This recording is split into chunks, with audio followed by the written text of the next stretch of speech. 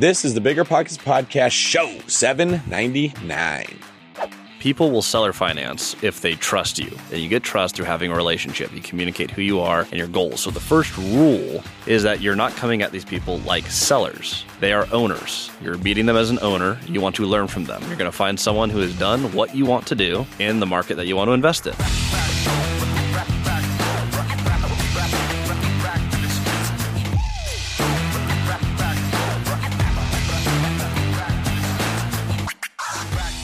What's going on, everyone? This is David Green, your host of the Bigger Pockets Real Estate Podcast, the biggest, the best, and the baddest real estate podcast in the world. Joined today by my partner here. Hello. Rob Abasolo. In today's episode, we interview Christian Osgood. And Cody Davis.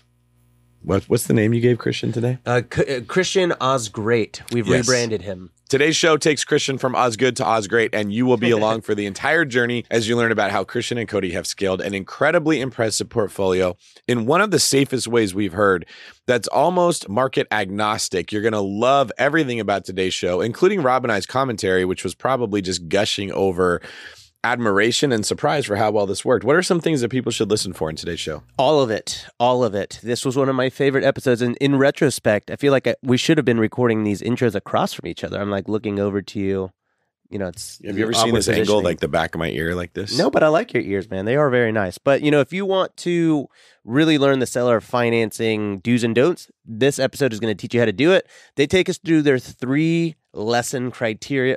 They take us through 3 lessons in the world of seller financing that I think anyone, whether you're experienced or new, if you're getting into this world, is going to be incredibly valuable for jumping in and really surviving in this current economic climate. How do you feel about that? That's right. Is that alarmist enough? It's the more big words than I've heard you say in a really long time. Surviving the crashing and impending doom economy. And if you're an experienced investor, you will love their strategy for taking out incredibly wealthy people, getting them to lay their guard down, learning about their businesses, and then buying deals from people based on the way that they were taught how to buy deals. It's almost foolproof. It's simply incredible, and you are going to love it. You hear it only here at Bigger Pockets, your real estate investing best friend. Live from LA, by the way, at the Spotify studios, because we're fancy. Looking better than ever. And not as good as your ears, though, pal. Thanks, man. This is the best that Rob's ever done at complimenting me. You can see he's trying to work through this. Hopefully he does better with his wife. If my dog was as ugly as you, I'd shave his butt and teach him to walk backwards. Hold on, what is that from The Sandlot? Jeez, man. Act like you're an American. Before we get into today's show, our quick tip is price is not the only thing that you can negotiate. It is important to negotiate, but there is more. And in today's show, you will learn how you can do the same. Also, please, in the YouTube comments, let Rob know that The Sandlot is a common movie that many people have watched, and there's more to life than just Interstellar. He needs to get out there. Hey, look, I've seen Sandlot, and I like it. Then why don't you remember that line? Well, I don't have it all. I don't know all the quotes from it. I just know you're killing me, Smalls, which you are. Be less of a dork. All right, let's get to Cody and Christian. Welcome to the show, Cody and Christian. Nice to have you guys back. Christian was previously on episode 605, talking about always making sure that you have new problems. It's kind of one of your calling cards at the time. Calling all property owners and operators. Are you managing a multifamily property and looking to elevate your residents' living experience? Introducing Quantum Fiber Internet, your go-to choice for speedy internet your residents will love. The process is as seamless as Quantum Fiber service. Starting at just $50 a month, your residents can enjoy fast, reliable internet that will make them love where they live even more. Connect with your local fiber representative today. Learn more at q.com/go big. I wonder how they got that domain. That's q.com/go big. Limited availability. Service and rate in select locations only. Taxes and fees apply. 360 Wi-Fi and other equipment lease charges, taxes, and fees are excluded from price for life offer and may be increased. What's better than low money down? No money down. Now through Rent to Retirement, you can buy a brand new construction turnkey rental property for no money down. Wait, hold on. This can't be right. I need to double check with Zach, Rent to Retirement CEO. Oh, hey, Rob. Zach, how the heck are you selling turnkey rental properties for $0 down? It's not that complicated, Rob. Rent to Retirement has new construction properties up to $20,000 below retail prices. We also have investor loans with rates as low as 3.99% and down payment options as low as 5% or sometimes even zero money down. You get all the cash flow, appreciation, and equity for as little as zero money down. That's an infinite return. Oh, wait. Let me get on this before we tell it to the whole Bigger Pockets audience. Just head to renttoretirement.com. That's renttoretirement.com or text REI to 33777. That's REI to 33777 to learn more about how you can get started investing with no money down today. Get your next new construction property at a steep discount or invest with no money down. Head to renttoretirement.com today. The easiest way to collect rent? RentApp. RentApp is a seamless, secure, free payment tool for small rental property owners like you and me. Built by a team of fintech veterans behind Square and Cash App, RentApp uses ACH bank transfers to deposit rent directly into your account. Landlords love RentApp for its unbeatable convenience. Isn't it time you made rent collection easier? RentApp, the free and easy way to collect rent. Learn more at rent.app/landlord. That's rent.app/landlord. And Cody, you blew up Bigger Pockets on the YouTube algorithm on episode 554, and you can hear how he scaled up without any bank debt. You're here today to talk about seller finance deals and how to negotiate terms. For any listeners who are new here, can you define what a seller finance deal is, Christian? Yeah. So seller finance, if you call conventional financing, you go to a bank, you get the loan, and that's the conventional box. Seller financing is you're going to replace the bank with the actual seller. They have equity in the property, and they can finance the equity that they have to you via note and deed of trust, exactly like a bank would. The interesting thing with that, though, is that you get to choose all your terms. Like with a bank, you have a defined package of here's your interest rate, here's the loan term, here's what you're working with. When you're doing seller financing, you get what you negotiate.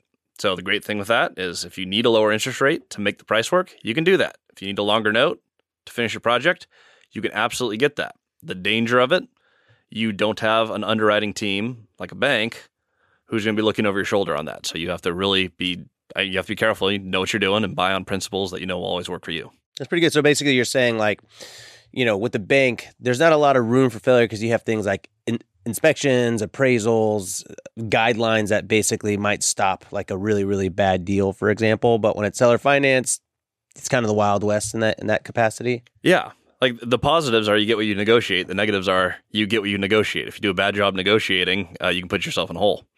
But that's the fun piece is you get to just adjust the inputs and you have more inputs with seller financing than you would going in the conventional buy box. Yeah, love it. So why are we talking about these kind of terms today?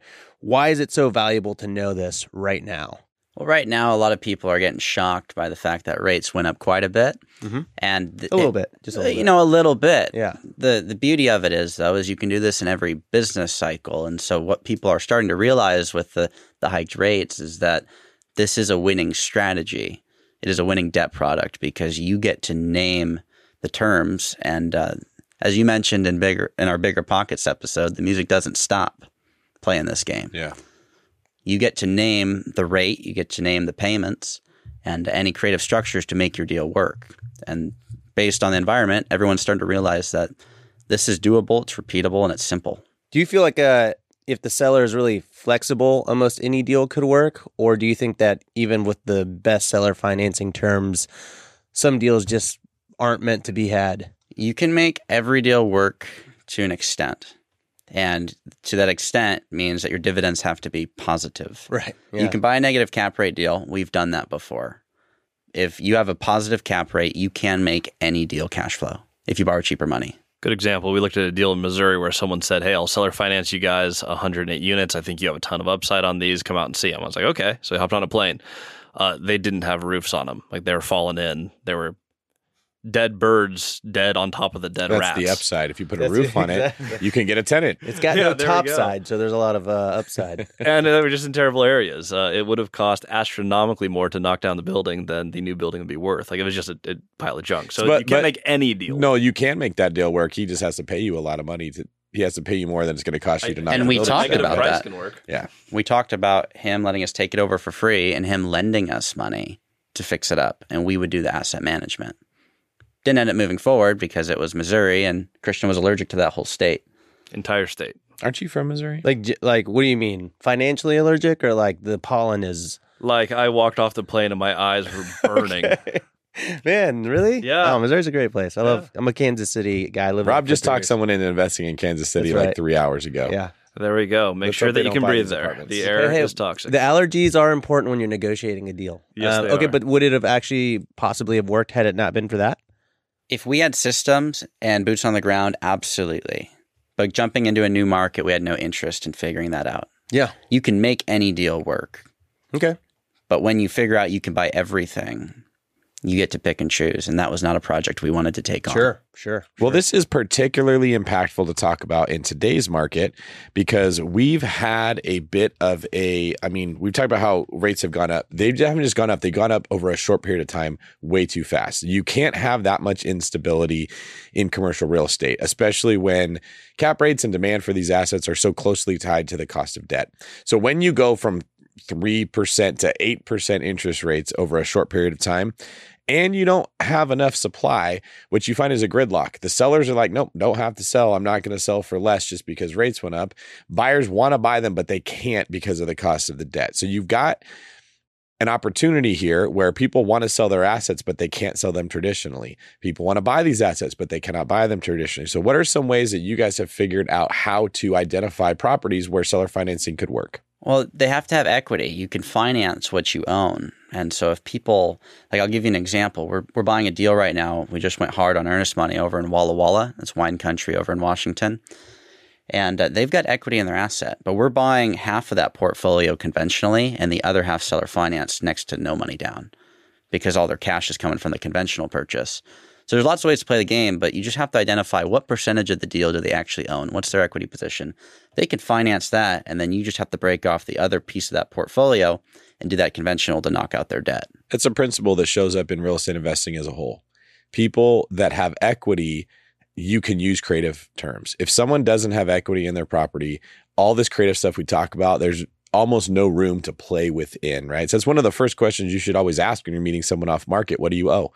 If you can figure out how much space you have, you now can think about how many of the different tools can I fit into that space, and that's where you guys really excel. You're smiling. Yeah, like you're smiling. Yeah, I want to know what's the, I not the best first question? ever ask that. Okay, I never have.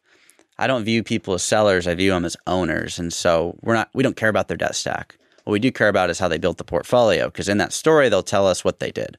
Most of the big players pay off all their real estate, though, in the multi 8-figure to 9-figure space. We found everyone pays it off. How do you find it if you don't ask them? Well, they tell us how they built their business model. That's how we built our business model anyway. We learned from the players in the space that had built 9-figure equity positions, and they built a portfolio, they stabilized it, optimized it, and then paid it off. And so they told us that without telling us that. I see. So you don't directly ask, but you're still Correct. finding out the information. I want to know the business model, because the overall business model will tell us a good summary of their portfolio. And if someone proposes a transaction and say we haven't learned that piece of their story yet, like this just hasn't come out what they owe on it, the question is always like you go through it like you're buying it conventionally. I just want to know what the pieces are. So I don't want to throw out like, oh, well, it needs to be seller financing because I don't know that. I don't know what the opportunity is. If they put a deal out there, the question is always, well, how are we taking this down? Is this going to be bank? Or are you open to carrying a contract? And then they will give you the rest of their pieces. But that is the only question we ever ask, exactly like that. You get through the deal, you learn the opportunity, you get through the conversation. If they propose terms, you go, okay, how would we do that? Are you open to carrying a contract? And they'll give you the rest of the pieces there almost every time. Have you guys tried to buy any residential real estate this way? We've bought a lot of duplexes, and they still work. I mean, our qualifications are how do we buy it? How do we never lose it? If we can answer those questions, we're set. So are they on market deals or off market deals? Both. Yes. Okay. Yeah, half of our deals have been on market. We did the resort. That was on the MLS as well, and then about half the apartments were off market. So when you find a person who has a duplex on the market and they're getting a lot of interest from other buyers, do these strategies still work there? Absolutely. Oh, really? Yes. Okay, so tell us a little bit about that process. Are you typically looking for properties, let's say on the MLS, that's been listed for more than 60 to 90 days? Or are you hitting stuff that's like fresh off the market? You can do both. And what we found, we didn't know this to be true in the beginning, but what we found to be true from meeting with all these owners is the unspoken objection is they don't want their kids to have cash, which is a big thing. And they don't want their kids to have property because they'll soil both of them. So what most people want when they're aging out of the business is a accounts receivable, just a promissory note backed by the real estate that they can pass to their kids. So when they blow the money, they get it again on the first.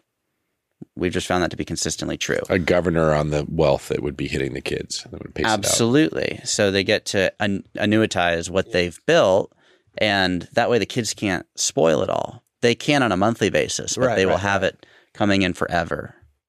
So it's worth asking, no matter how long it's been on market. Now, some of the deals right now in our current economy, it will come up where they have been on 60, 100 days, and everyone who's looked at it conventionally has looked at the price. And we talked about being able to choose your terms. A common talk track right now when you're having that conversation and they are stuck on price is, okay, I don't have a problem with your price. Your price worked last year. It works on last year's interest rate. If we can do that, we're good to go. Mm-hmm. On a long-term fixed rate contract. Of course. Can't be short-term. Right. So you're saying like no balloon. Well, maybe no balloon. We've done it where there's no balloon, but it's not an indefinite contract. It's a review period. So instead of it ballooning, if you hit every criteria, there's an automatic extension. Nice. Okay. And is there a lot of friction with that with owners? Typically not, because again, that unspoken objection is they want their kids to have the payments. So as long as you make all the payments and you hit the requirements, they don't want the money.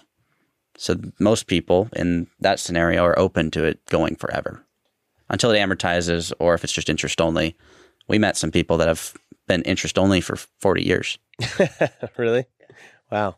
And that's why the long term is so important, because if you are, say you pay a premium for the property, but you get excellent terms, the balloon, like if all your value is in the terms, the length of those terms is all the value. As soon as those terms end, you're stuck with whatever the market has. Yeah, because then if you have to refi out of it, if you're going to refi into like an 8% interest rate, then it wasn't all that great of a deal. Yeah, right? and I've had people look at this where they're like, oh my gosh, I can get this amazing interest rate on this 3-year balloon. I'm like, well, I don't know where the market's going to be in 3 years. We didn't know where the market was going to be last year. I mean, no one expected it to be where it is today. I just don't know where it's going to be in 3 years. But I do know that in a 10, 15-year period, we're going to have downs, we're going to have ups, we're going to have opportunities to change your debt stack in a 10-year period. So the longer that debt, the more opportunity you have. And if you get a great debt product, extend that out as long as humanly possible, because that is the value in your deal. Sure. So let's walk it back a little bit where you said you're talking to this owner and then you're saying, hey, that price worked, but it also worked on last year's interest rate.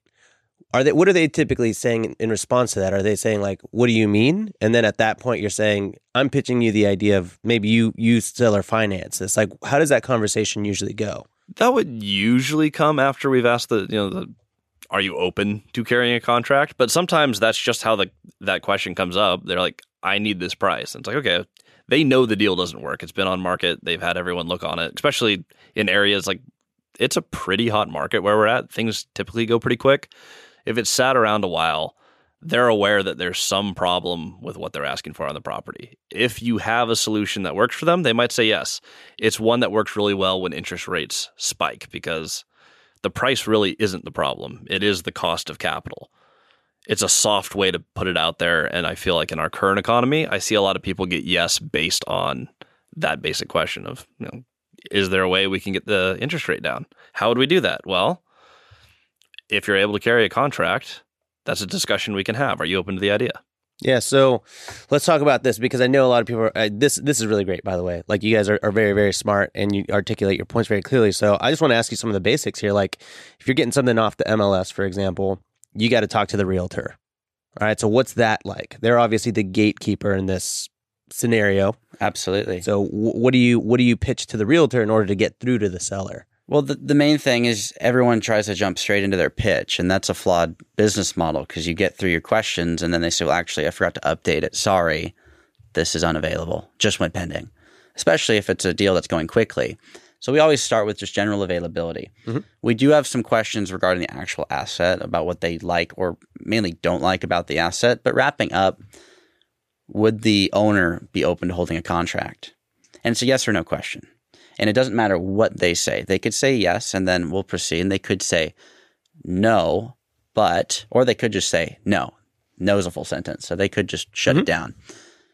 Regardless of what they say, when we're wrapping up the phone call, typically this is the first time I'm speaking to this real estate broker or the agent.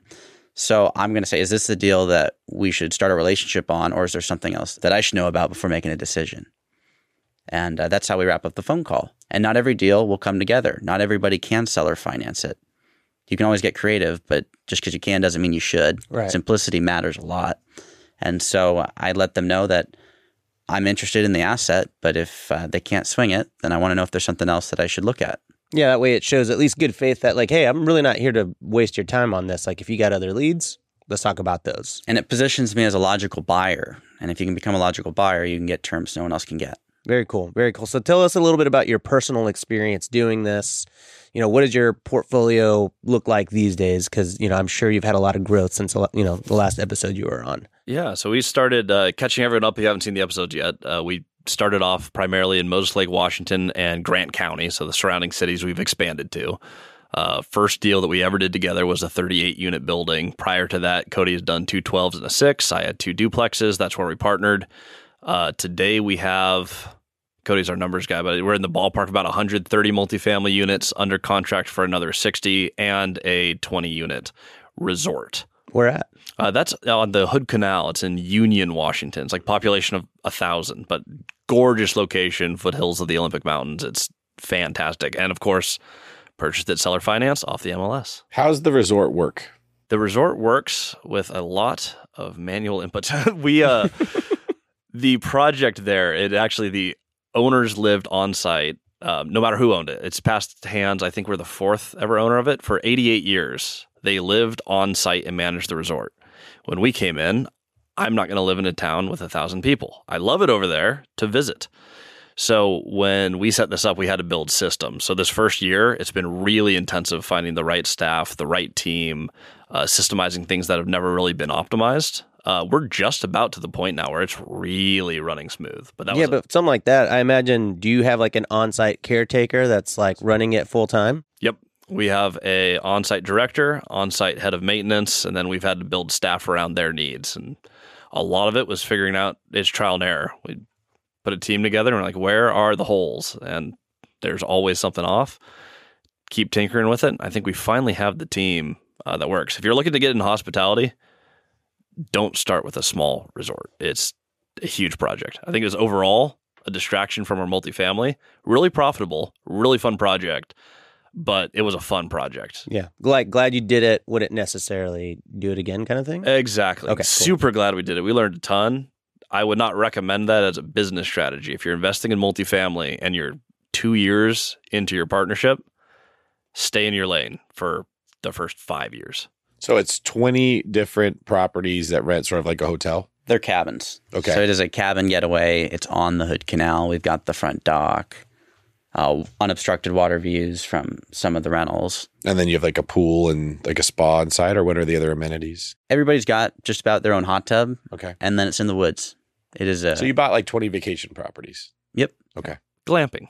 Nice. Yeah. You would love it. Yeah. So tell me this. I mean, it seems like the idea of terms and like really kind of creating the term sheet and a deal that works for both of you. Love the idea of it. Is it pretty tough in all actuality when a lot of the people that are selling these properties are mom and pops with not updated books, and like their books are written down on like a napkin and like their filing cabinet?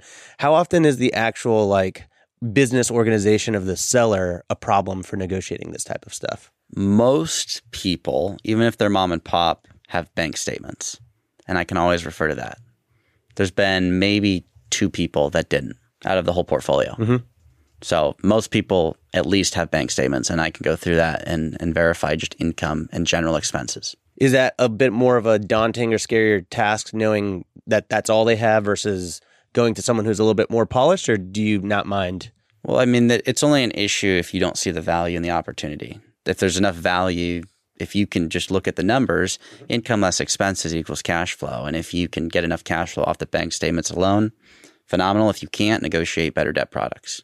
Okay, awesome. Well, I want to get into this because I know that you've broken this process down, the seller financing process down into 3 basic lessons, right? So can you walk us through those? And I guess let's jump into number 1 here. Tell us, what's the first step or what's the first lesson when getting into this world? Yeah. So the first and most important difference in mindset is people will seller finance if they trust you. There's a lot of complications if they don't know you, have no idea who you are. and there's something that you say where they go, I want to do a deep dive into everything about them. You want to get trust, and you get trust through having a relationship. You communicate who you are and your goals. So the first rule is that you're not coming at these people like sellers. They are owners. You're meeting them as an owner. You want to learn from them. You're going to find someone who has done what you want to do in the market that you want to invest in. You're going to build a relationship with them by just authentically having a phone call, going out to coffee, communicating, this is who I am, what I'm trying to build, and why I'm trying to build it. Tell me about your business. Good example. I started with a duplex. The next thing I did was call people with 12plexes right down the street. Hey, I'm your new property neighbor. Relatable point. I'm trying to retire my wife, and my 10-year goal just became a 1-year goal. And most people kind of laugh. And they're like, I totally get that. She's a kindergarten teacher. This makes sense. How did you scale to 12plexes? I haven't gone that big yet. I'd like to learn how you built your business. I mean, it's a super easy conversation. It's authentic. I do want to know. I never asked them to sell their property. And that difference between how I think a lot of people are doing it, just hammering the phone, hey, would you accept an offer? Hey, would you accept an offer? You're much less likely to get to negotiate your terms if you don't have that relationship. And so I think that's the first rule is they are owners, not sellers. And really what that means is as soon as they become a seller, it's a transactional view. If you view them as an owner, there's an opportunity to build a relationship because people that own real estate know people that own real estate. And that's how you start building these relations. So tell us about like the timeline of this, because it seems like it's like the long game, right? So you call someone and, hey, I'm really interested in getting into that particular space. I'd love to buy you coffee and chat with it. They're probably going to be flattered, right? Because not a lot of people in their life are probably all that interested in real estate. And then, you ask and they tell you about the property. And then at what point are you like, yeah, so anyway, yeah, you want to sell or finance it to me? Like, what is that transition and that timeline like? Everything that we've done on market and off market has been under 4 years. And I met him about 3 years ago and we partnered 2 years ago. So we went from, I had 30 apartments and he had 4 to now 130, about to be 190 in a resort. And that was in 2.5 years max, because I think we partnered a little over 2 years ago. Mm-hmm. So it doesn't take forever. A couple of years of the investment game is not a long time. Mm-hmm. The quickest relationship from an actual call coffee meeting transacted in about a month. And one that I was working on well before I met Christian took over 2 years. Still absolutely worth it. Because Totally. Today they still help me out. So when you say it takes about a month, can you walk us a little bit through what does that look like? Is it like you have the coffee, you text them questions? Like at what point are you comfortable enough to really broach the subject of making an offer? We have this thing, we don't ask for an offer. They usually present it. But what we've mapped out is there's a way that you build rapport at the highest level, and we call it the circle drill. And there's 3 sectors. You've got relatable points, which is your past. People relate to you if based on your past, and they'll want to meet with you based on that. So that gets you to the coffee meeting. Goals, sector number 2, gets them to want to meet with you and work with you. And then that last piece is significance. What changes for you when you hit your goals? Not why you're doing what you're doing, but what actually changes when you hit the goal. And that is what creates buy-in. And that buy-in at that point, once you've mapped that out for yourself and you've mapped out theirs, typically they offer to sell you assets. And so if you can get through all that in a month, which is what I did on one of my relationships, they offered to sell me an asset in a month and I bought a property. Some of them took a long period of time because it took 2 years to get to the coffee meeting. They just were too busy. Yeah, so it's effectively, you're really just trying to take as many of these calls as you can, building your deal flow. And eventually, hopefully, all those leads start to kind of come to fruition and actually, offer you offer to sell you one of their places, right? Yep, you build a sphere and you just try and keep it simple. You go in with an objective and walk away with a takeaway. And that leads into number 2. Rule number 2 is simplicity matters. When it comes to actually buying the real estate, how do you buy it? How do you never lose it? We learned that through all these owner meetings. When we're meeting up with these property owners, they taught us how they bought all their real estate. The beauty is they taught us how they bought their 12plex. Now I know how to buy that 12plex. As we build the relationship, our rapport grows. It becomes a very easy transition. I become the most logical buyer, and now we do, for all their assets because we know how to buy those specific assets. Speaking of simplicity, the more simple it is, the more repeatable it is. That's we transact roughly every 45 days. That seems to be the trend. So a lot of consistency. We do the same basic thing. If you're getting started, this is how I do it. If you make 5 calls in a week to owners in your market, so this is a very targeted, I've looked at people who own properties around where I want to buy, who've done what I want to do. On Google Maps. On Google Maps. You can find them. It's totally free. No skip tracing. You can just Google them. You find the people, 5 people. So you're going to make 5 calls in a week. One of those people has to accept a coffee meeting with you. Assuming that you take 2 weeks off, you're going to meet with 50 owners in your market.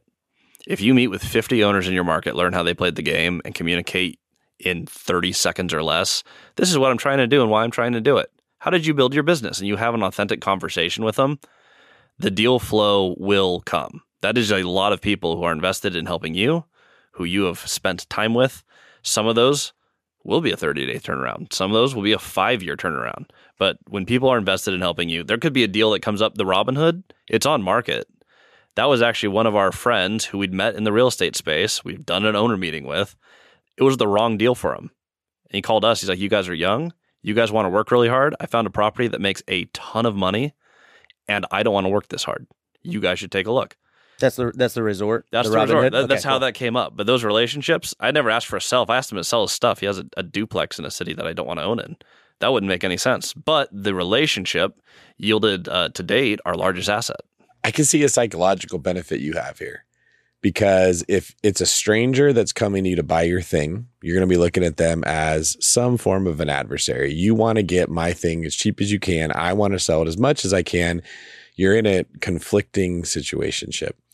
When you say, tell me how you build your business, and they say, oh, you always pay 80 cents on the dollar, and you always make sure you have this much reserves, and seller financing makes it work, and they give you the playbook, and now they like you. How are they going to, in good conscience, come after and try to get as much money from you as they can?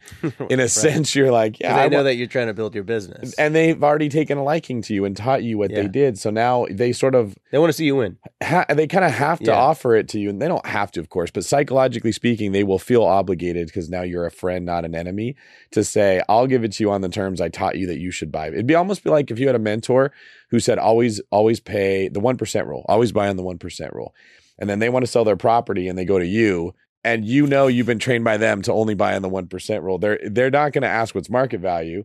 And if they do, you're like, well, based on your 1% rule thing, if I had seller financing, it would work the same way on these numbers. You've sort of avoided that entire Death Star like shielding that they're going to be putting up to protecting what they do. And they're so excited when you pitch their terms back to them. They're like, you got the concept. Yes. I mean, it's exciting. It feels emotionally rewarding. Yeah. So now they don't have to win financially as much to still be happy. Exactly. Especially if they own a property free and clear. Practically speaking, getting every single dollar they can isn't as important. And if they happen to be seller financing to you, you want the person seller financing to be on your side. You want to be aligned. You want them to feel like they got a good deal. If you have someone who you're writing a check to every month who hates you because they feel like you ripped them off, that's kind of an awful relationship. Yeah. And then I guess the last piece that we really have here is, on that simplicity note, order of operations always is deal, then debt, then equity. People get this out of order all the time. If you want to buy real estate, it's not, I need to find seller finance deals. I need to find deals that I want to own. I need to find properties that I see on Google Maps or I see in person that would the only way they could be better is if they had my name on title. When you find that asset, then you find the debt product. It's not the seller finance game. I know we're talking about that today. Mm-hmm. But if you want to own real estate, you need to find the deal you want to buy, and then the debt that allows you to cash flow on long-term fixed rate controlled pieces. So we don't use variable rate debt for that reason. A lot of people got a little bit burned on that recently. Mm-hmm. So deal, then long-term fixed rate debt, and then you have to figure out the down payment, and that can also be debt if you have enough cash flow. Now, a lot of people try to, at least I've seen a lot of people try to raise the capital first. And if you do that strategy, because a lot of people buy that way, if you do that strategy, you don't get to line up your debt product to your deal. So if you're doing creative finance and you set your own terms for your debt before you find the opportunity, you're going to limit the opportunities you can go after. I have found that most people have a harder time finding the deal to put the capital to. So do the hard part and then line up the capital, whether it's debt or equity. You customize all your terms to make sure that it works for the opportunity that you have. And I think that's been a huge part of Cody and my success in consistently doing deals. We keep it very simple. We're asking questions. The basic question is, how do I buy it? And how do I never lose it? It's buy and hold. The answer to that is exactly like you said. It's deal, then debt, then equity, always in that order. And you follow that equation, that is an opportunity. Debt and equity is all the financing. When you have a fully funded opportunity that works, cash flows, long-term fixed rate debt, you are done. You own a property. Pretty good little episode, right? While you were listening, you could have been getting paid rent with RentApp. Landlords love RentApp because it makes rent collection a breeze. RentApp uses ACH bank transfers to deposit funds directly into your account. Setup is straightforward for renters, and landlords don't need to download anything. Both have peace of mind with the digital transaction history. Isn't it time you made landlording a little easier? RentApp, the best way to pay or collect rent. Learn more at rent.app/landlord. That's rent.app/landlord.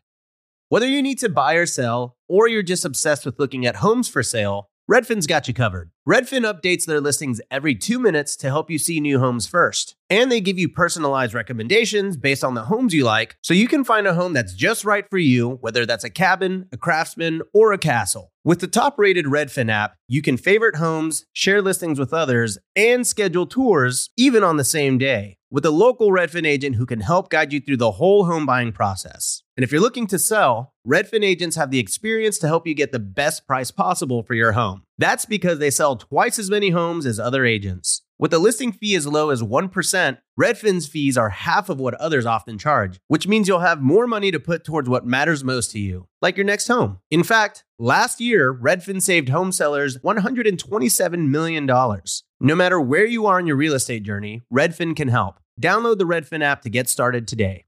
Your competitors are fighting for your customers' attention, so how do you stand out? Easy. Constant Contact. Constant Contact's award-winning marketing platform has helped millions of small businesses stand out, stay top of mind, and see big results fast. Reach new audiences, grow your customer list, sell more, raise more, and fast-track your growth. Constant Contact makes it easy to promote your business through email and SMS marketing, social media, and even events management. Don't know much about marketing? Don't sweat it, because Constant Contact's writing assistance tools and automation features help you say the right thing at the right time, every time. And with my boot camps and live events, I just don't have the time to clone myself. So I just let Constant Contact do the marketing for me, and you should too. So get going and start growing your business today with a free trial at ConstantContact.com. Just go to ConstantContact.com right now. Constant Contact, helping the small stand tall. ConstantContact.com. So you keep saying, how do I buy it and never lose it? What does that mean? Well, if you figure out how to buy a bunch of real estate, that's really cool. But most people can figure out how to buy it, but they can't figure out how to hold it. They got to flip out of it. They got to self-syndicate to get cash out. They end up doing really expensive debt to try and hold it and eventually lose it. And there was a group in Texas that everyone saw that lost 3,200 units. There's a lot more people like that. They can't figure out how to hold the real estate forever. And so what we've found from the big players is long-term fixed rate debt with cash flow, margin, and a way to pay off the obligation before it's due. If you can figure that out, you're done. That's why we have debt payoff, our debt hammers, stage 4 of our business cycle. But most people, they want to scale indefinitely, and they don't have any metrics around margin. I can kind of see a pattern in what you're picking up here. So the traditional method would be, I need to make 20% to put down on the next property scale. In order to get 20%, I have to either get a ton of equity in the deal, or I have to take all my cash flow and put it towards the next deal, or I have to raise money. If you raise money, you're probably going to be borrowing debt to buy the asset, which puts you on the musical chairs game, which is what we're finding now is rates have gone up. At the same time, balloon payments are starting to come down, puts any commercial operator in a very tough position because they could have increased the NOI in their asset. They could be doing great, but if their balloon payment is coming due and rates have gone from 3 to 8%, it's not going to debt service at today's rates. Now you have to sell it. Well, the person buying is buying it at 8%. So now they have to pay less. And even if you did everything the way you were supposed to do, you still lose the asset. You're describing a way of buying it that takes you out of the position where you're in the musical chairs game. You don't need the money for the down payment because you're negotiating terms from the seller where there's going to be less money down. You don't worry about what interest rates are doing in the, agency debt because you're buying it on fixed rate. That's basically, is that what you're describing? Am I getting it right? Absolutely. And the whole premise is a solid business strategy does not change if the based market on market changes. Conditions. Right. It should be able to work in any given market. Now, people will lose real estate regardless of what strategy they use. Some people just buy too much too quickly. It happens and people go bust. But solid principles can help mitigate that risk. Yeah, okay. So you're talking about negotiating these longer terms. What do you consider like the minimum term for like most of the deals that you're going into? Well, it depends highly because we've done 3-year debt products, but 1 month of income could knock out a bulk of the mortgage, like the total debt. Mm-hmm. They're small deals. On bigger deals, we want 10 years plus. We know that we can pay off any single mortgage we have within 10 years. It just out of cash flow. And in the beginning, couldn't do that. So my first deal was a 30-year fixed rate mortgage, no balloon. That was on my 12-plex. I knew I could pay that off before it was due because the real estate would pay for it if I just made the mortgage payment. So then what we have to look at is your debt coverage ratio. And for us, we like to see if my mortgage costs $10,000 a month, my net operating income has to be 15. So you're looking at a 1.5 debt service ratio. That's right. The ideal. Now we got a lot of stuff over 2, which is more ideal. Every month we can save an extra mortgage payment, but that's stabilized. Most people aren't going to get that day one unless they get really cheap debt.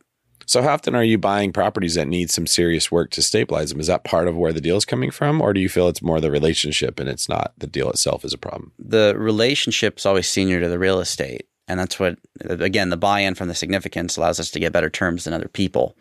We've done a couple value-add deals where we've had to put over $500,000 in reno. Our 38-plex first deal we partnered on, I mean, we were funneling over $50,000 a month into renovations for quite some time. And we passed well over $600,000 in reno on that one.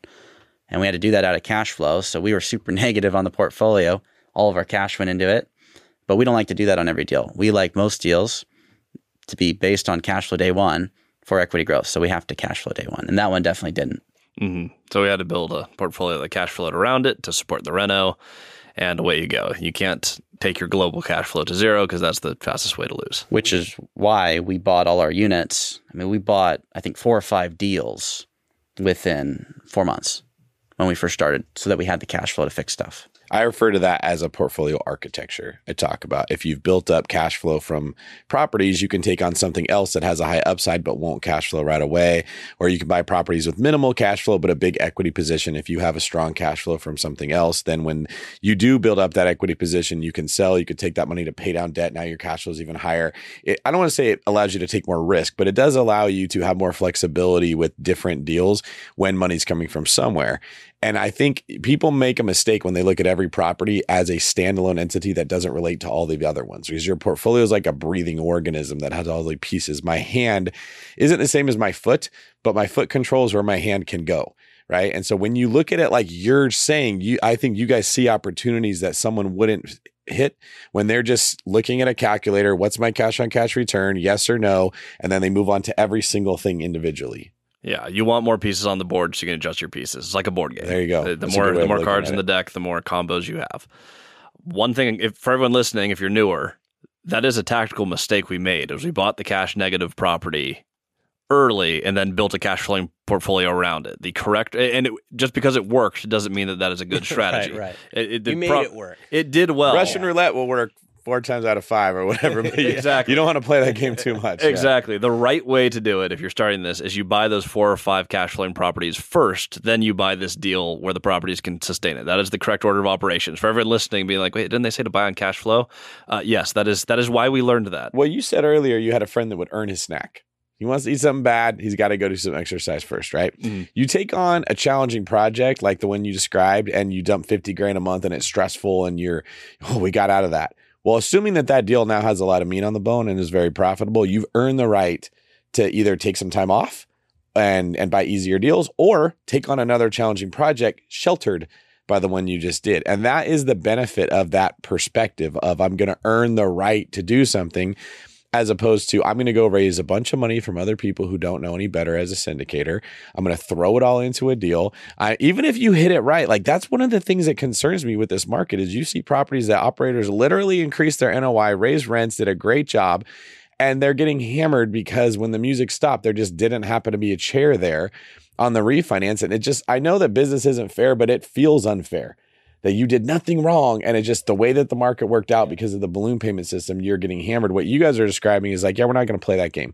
You guys all walk that gauntlet. We're going to go all the way around here and take a lot longer and buy a lot more coffee and eat a lot more pie. And eventually we're going to end up in a position where we're not taking the risk that everyone else is. Yeah. Well, we have the benefit of being on the back end of a really, really, really long market run. So when we're looking at this, everyone since 2000, 15 has been like, oh, it's the top of the market. It's the top of the market. It's the top of the market. And we're not addicted to just making money. Exactly. Because we hadn't been making money hand over fist like everybody else. So when we're looking at this, I'm like, well, everyone's been saying it's top of the market for like the last half decade. At some point, it actually will be the top of the market and it will go the other way. Let's build a business model where we can continue to get paid to wait for market cycles to change, regardless of where we're ideally buy some of those properties from the people that are in a position where they have no other option. At low % interest rates, especially if you're doing like subject to assumptions, all that kind of stuff. Like I've got a few in my pipeline right now that are like 3%, 3.5%. And they're just trying to get out because they know that they can't sell it at the 8% because no one's going to buy it at that price. And I'm like, but that's not feasible.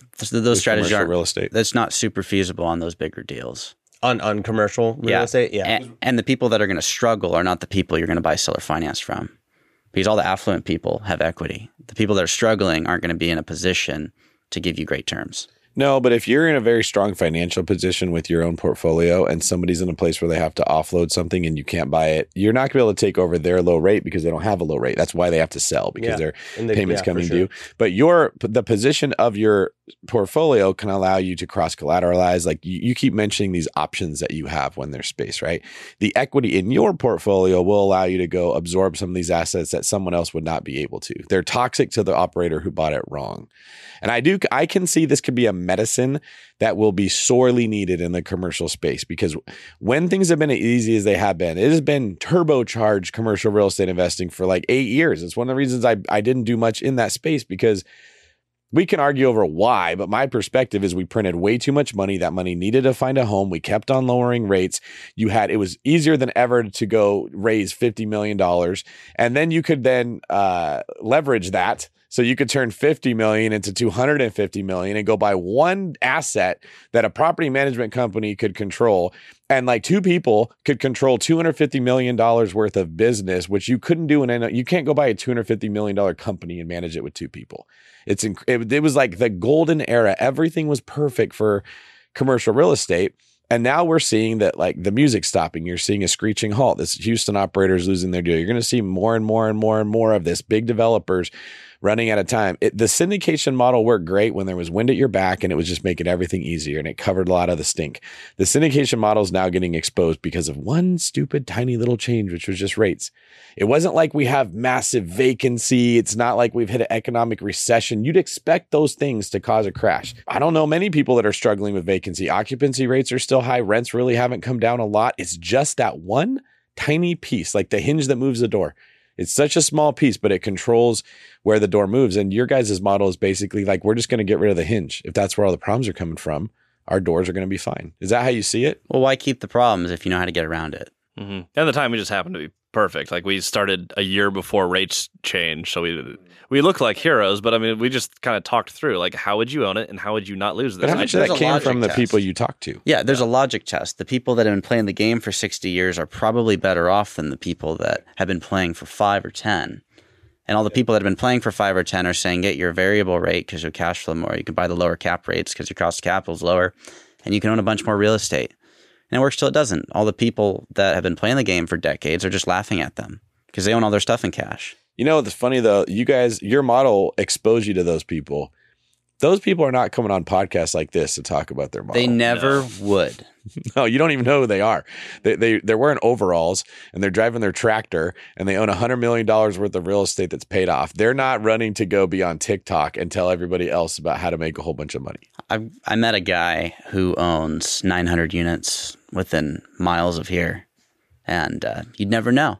And he's less than 20% leveraged, playing the game at a really high level. Can you imagine? That's crazy. How nice it would be to be that guy and not have to make TikTok reels? They've been doing it forever. Although he probably would make the greatest TikTok reels, honestly. And he respects debt, which a lot of these people that are getting into the game don't do. They don't respect the leverage.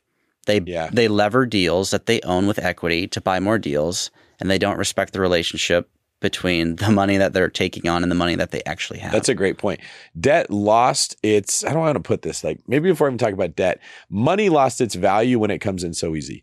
When you go from making $4,000 a month to $100,000 a month, you lose respect for money. There's no way around it. It's very difficult to have the same respect for how much money costs when you used to have to work 400 hours to make that, and now you can make it in 5. you just start spending money on dumb things. And that you see this happen all the time. Why does someone need a Bugatti or a McLaren when a Mercedes would have been just fine? Because they can. That's literally the only reason, right? It's you lose respect for money. Well, I've noticed that happen with debt. When interest rates are 9%, 10%, which is, frankly, that's what I would need to let someone borrow my money. I wouldn't let you borrow my money at 3% for 30 years at a fixed rate. That is stupid. But when the government offers that, we just like, yeah, I'm going to go buy a house worth $600 and I'm going to borrow $550. I don't think about I'm borrowing $550. I think about I have $50,000 in equity that I didn't have to my net worth. That is the way it appears to your brain. When the cost of capital rises this quick, the emotional relationship you have with debt changes drastically. You're like, this is now an anchor. And it's funny because I'm remembering in 2010 when I started buying real estate, nobody was excited about owning real estate. You did not hear people like, yeah, that's great. I want to go buy a bunch of houses. Buying a house in 2010 was just taking on a mortgage that you were stuck with, right? It was like marrying a girl you didn't like. That's what that was like. It's like, I have all these obligations and she's not even pretty. I'm not excited about it. That is how people looked at real estate. And I think there's a very good chance that we're heading back into an era like that. And we've all sort of like made fun of Dave Ramsey a little bit for his whole debt's bad and you should never take on debt. Stupid. You may see a resurgence of that coming back as you see people get burned from some of these decisions. I love a lot of his business principles, though.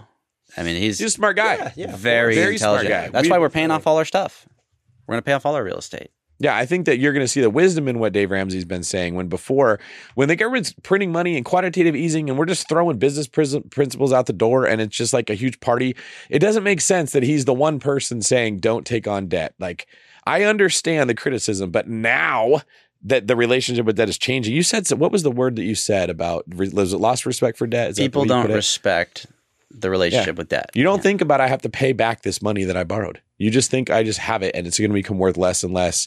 The debt's going to become worth less and less over time. Yeah. I mean, you have your 5 metrics in real estate. You got your cash flow, appreciation, depreciation, debt reduction, and debt devaluation. And that's what everyone was betting on, debt devaluation. But you do have to have cash flow to service the debt so that it can get devalued.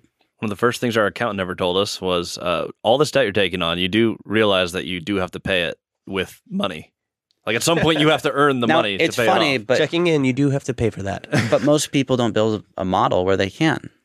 They have to buy bigger deals to get bigger fees to buy out of the little deals, and then they can't get out of the big deals unless the market carries them up to where they can exit. It works till it doesn't. Yeah, and I think if you get fixed rate debt, that changes everything because you can get cash flow to pay back the debt. For a long enough term. Right. If it's not long enough, it doesn't matter. Yeah, it's the adjustable rate debts on short-term balloon payments and then no one saw it coming that rates would just come up out of nowhere this quickly, right? Common sense did not let anyone know. I mean, look at banks that went under because they bought too many bonds. I can't stop thinking how insane if a Martian came to Earth and we said our bank went under and they said, how? Did you give bad loans to people? Did you not do due diligence? Were you giving out loans to tech companies that had bad business models? No, we just bought too many bonds. We ate too many vegetables. And we got food poisoning. Like we needed more sugar. It just doesn't make sense. But that's what happens when you raise rates this fast. And it's sort of rippling through real estate now. Yeah. Well, unfortunately, I think we have to come to a close. But this is this is like such a good, we could literally do this for hours. Your guys' model is so sound and you've articulated it so well that you didn't have to keep talking. In 20 minutes, you made a airtight case that couldn't be argued. Yeah. And then Rob and I, well, mostly me, just spent a bunch of time talking about how great it is. Yeah. I love this. When you guys think of holes in it, we'll do another episode. I know. I really, mean, what if you don't like coffee? That could be one problem with it. Tea. Yes. But I don't like tea, so I do coffee. I had someone text me recently. They're like, London fogs. I do. Is there a disease you can get from too much caffeine? That's like the one flaw. Yeah, this whole model. Seattle's going to be in trouble if that is the case. Seattle is already in trouble. That is also true. Maybe that's the problem with Seattle. Maybe that's how this all happened. So are you guys buying outside of Seattle because you think more people are going to be moving that want to stay in Washington, but they want to get out of the city? Is that part of your... We buy in central Washington because the economy is a scale. We have a significant market share in that area. And the stuff we don't own, we influence. It has nothing to do with economics. It's just economies of scale and simplicity that you mentioned earlier. It's very simple. People want to live there. And we mentioned this on the Bigger Pockets episode, but people are happy. They take care of the streets. They take care of their yards. There's pride of ownership. You will not find that in King County. Well, my thought would be the people that are pride of ownership folks are leaving the craziness that they see in some of the bigger cities, and that's where they're going to go, and you just got ahead of it. So an emerging market in a sense. Absolutely. But again, I just bought the biggest deal in the best location I could. It doesn't have to be central Washington. You buy based on cash flow for equity growth, and you line up your deal, your debt, and your equity. And as long as you have long-term fixed rate debt, cash flow and margin, you can buy anywhere you want. It could be in Seattle. That's why we did the Tequila deal, 4.5% down, 3% interest. It's like 60% cash on cash. Nice. That one works. It still So works. You're going to be a commercial operator now? You're going to get into multifamily? I'm going to need to listen to this episode a couple more times, really digest it. But yeah. The one nice thing before we wrap up, if we got 1 minute, Yep. the nice thing about the commercial game, if you buy $1 million deal and you sell it for $2 million, what's your ROI? 100%. Well, it depends. Most people are putting 40% down, so they'll turn 400 into $1.4 million net of fees. You got to net out of fees, but we put 5-10% down. We'll turn our 50 to 100 grand into $1.05 million to $1.1 million. Yeah, you guys are getting like primary residence type debt on investment properties. But the beautiful part is the asset value. It's easier to double the asset value. That's what we done our 38 units, worth over $4 million. We bought it for $2 million. It was listed on the market for 13 years straight. Listed when I was 8, bought it when I was 21. It's really easy to influence the valuation when it's just controlled by the net income. That's the beauty of it. It's harder to do that on a resi property. So if you're doing it on commercial, Oh, I see what you're everyone's putting 30-40% down. If and they're put, dependent on the comps around that they have to go up to make money. absolutely. If I can get it to operate better, then it goes up in value. Assuming cap rates don't go, don't expand or something crazy that works against you, but at some point that'll probably stabilize. However, if you can increase the net income high enough in excess of everything that's going on, you can overcome it. And if you're putting 10% down and everyone else is putting 40, your returns are 4x everyone else's return. And you get the same tax returns or the same tax benefits that they would have, but with basically no money. So your cost seg is 4 times as powerful. So debt's not stupid. It's just how you take on the debt. No, it's super true. And that's why we're moving into development and stuff like that, because the way we think about it is when you start like a glamping resort, let's say 100 units, if you could increase your NOI by $100,000 because you add food, maybe you sell beer and wine on site, maybe you rent out kayaks, maybe you rent out whatever, it just increases the value of your property so much. Because you're taking income without really additional expenses. Exactly. Sense, It's just like crazy how fast you can really build a machine if you're really good at optimizing You know, when I first learned that principle, this is going to sound silly to you. I was in college and I didn't have a great grade, and I don't remember why, but I remember the professor was like, look, if you write a paper on this, I'll give you extra credit. Might have even been in high school. And something clicked in my head when I realized like this paper is worth 10 points. So if I get a 10 out of 10, if it becomes a model of 100 and now out of 110, I got 10 more points, it's not as significant as if I'm getting 10 points, but the base was only still 100. Does that make sense? Like you could be at a C, like 70%, and I get 10 extra points. It literally puts me up to a B versus it would be like a 1% increase if I got 10 out of 10 and the base went from 100 to 110, right? Well, usually in order to make more money with real estate, you have to buy more of it. You have to take on more debt. You have to take on more taxes. You have to take on more expenses in general. When you're increasing NOI on a property that doesn't involve having to put more money into it, it's that same phenomena. I don't know what mathematical term that would be, but when I realized it, I saw how powerful it was. And that's kind of what you guys have done here is you figured out a way to increase the value of your property without taking on additional expenses to do it. And it's not always just raising the rent. If you can make it more stable, you lower the cap rate, and that's your multiplier. And if you can lower the cap rate, which you can do in any given market, I don't care.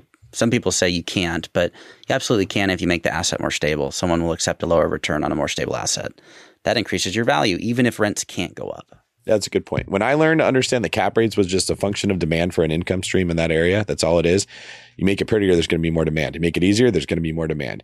You make it more simple, like you guys are saying, there's going to be more demand. So now you can market yourselves as we're able to actually change cap rates, which everybody else feels like they can't do, as in addition to the NOI, which can be done. Which is why on the resort, we're focused on building systems.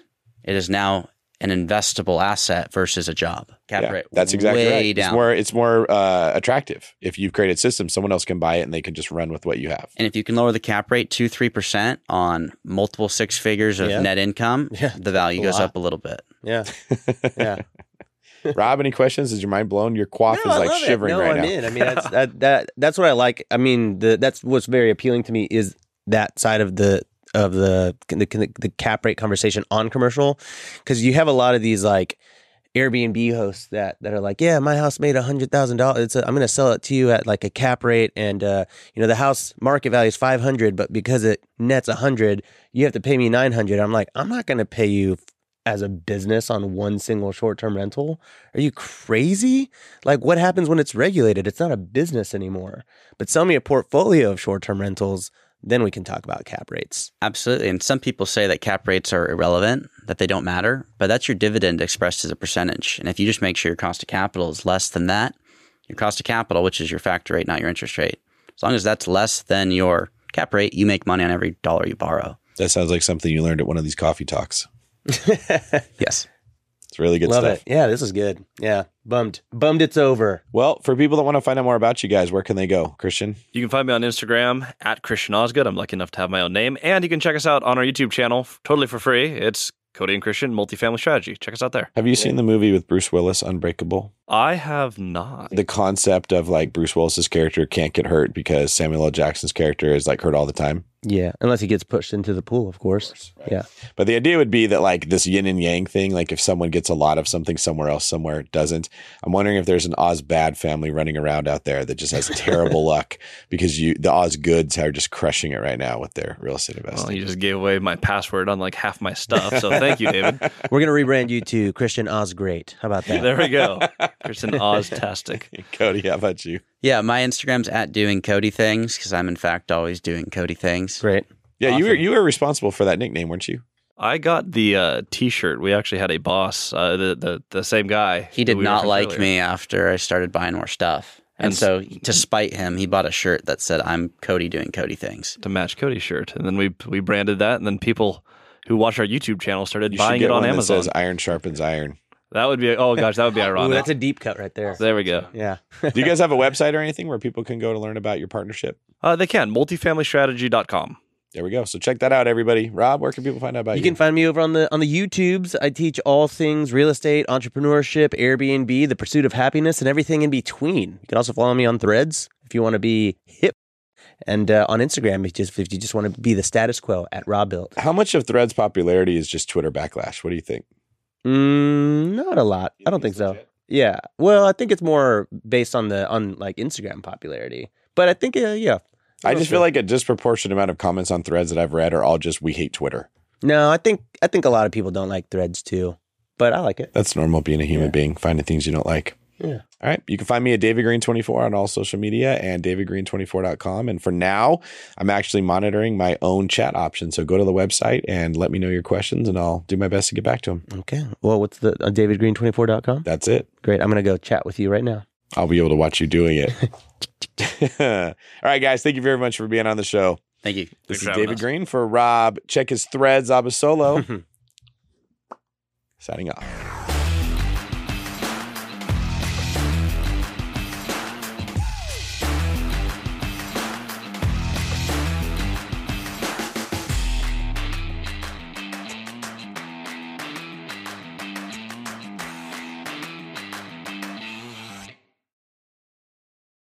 The market is changing, and finding your way can be tricky. Rates shift, headlines whirl, but your goal hasn't changed. You want financial freedom, and the best investors know it's not about timing the market, it's about time in the market. If you're ready to get into the real estate investing game or take your game to the next level, finding an investor-friendly agent is your next step. With BiggerPockets Agent Finder, you can find the right agent in minutes. Just head to biggerpockets.com/deals and enter a few details about what and where you want to buy, and bam! Instantly match with an investor-friendly agent who fits the bill. These local market experts can help you navigate the neighborhoods, analyze the numbers, and take action with confidence once and for all. This free resource is only available at biggerpockets.com/deals. Get an agent, get the deal, and get closer to financial freedom at biggerpockets.com/deals. That's biggerpockets.com/deals to find your investor-friendly agent today. The content of this podcast is for informational purposes only. Past performance is not indicative of future results, and all host and participant opinions are their own. Investment in any asset, real estate included, involves risk. Use your best judgment and consult with qualified advisors before investing. Only risk capital you can afford to lose. BiggerPockets LLC disclaims all liability for direct, indirect, consequential, or other damages arising from reliance upon information presented in this podcast.